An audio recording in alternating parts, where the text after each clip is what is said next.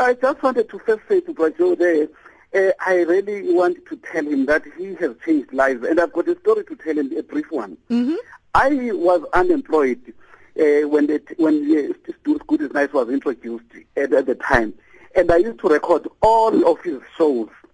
Now, at the time, I did not know it was illegal, but I used to record all of the shows, and then I would go to rural schools at the time to play Shakespeare, the book called As You Like It. This was for Standard 7 at the time. Mm-hmm. But then the other classes did not understand Shakespeare because it was just a challenge even for teachers in the Eastern Cape at the time. But for the other classes, I used to play the episodes of Good is Nice for them, Standard 6 going downwards, and they would love those shows. Oh, yes. As a consequence of that, those kids up to today, I bump into some of them, and they'll say, "Oh, please, can you come back to our schools? Those people, they don't even have TV, they don't have access." But I used to play the video recorder with the tapes, and it just made their day in the rural areas. And I'm just saying to Daticho there that he must know that he might not be aware, but he has made a difference in people's lives indirectly. This was in the Port St. John's, in Maileni area, deep rural schools. And I just wanted to say to him, if he goes down to his grave, he must know that he has made a difference in people's lives. Thanks. Oh, thank you so much. Luvuyo and Tatejo?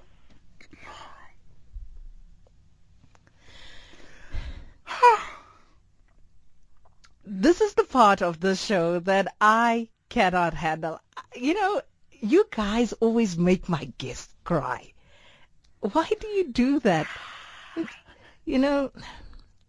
It really is just so humbling that we would have these legends and, just reducing them to tears actually speaks volumes to me because it shows how they do not think of themselves the same way that we do. I mean, this legend of a man, this absolute icon, and here he is breaking down in studio because of your kind words. No, thank you. Thank you, Baba. Jabong.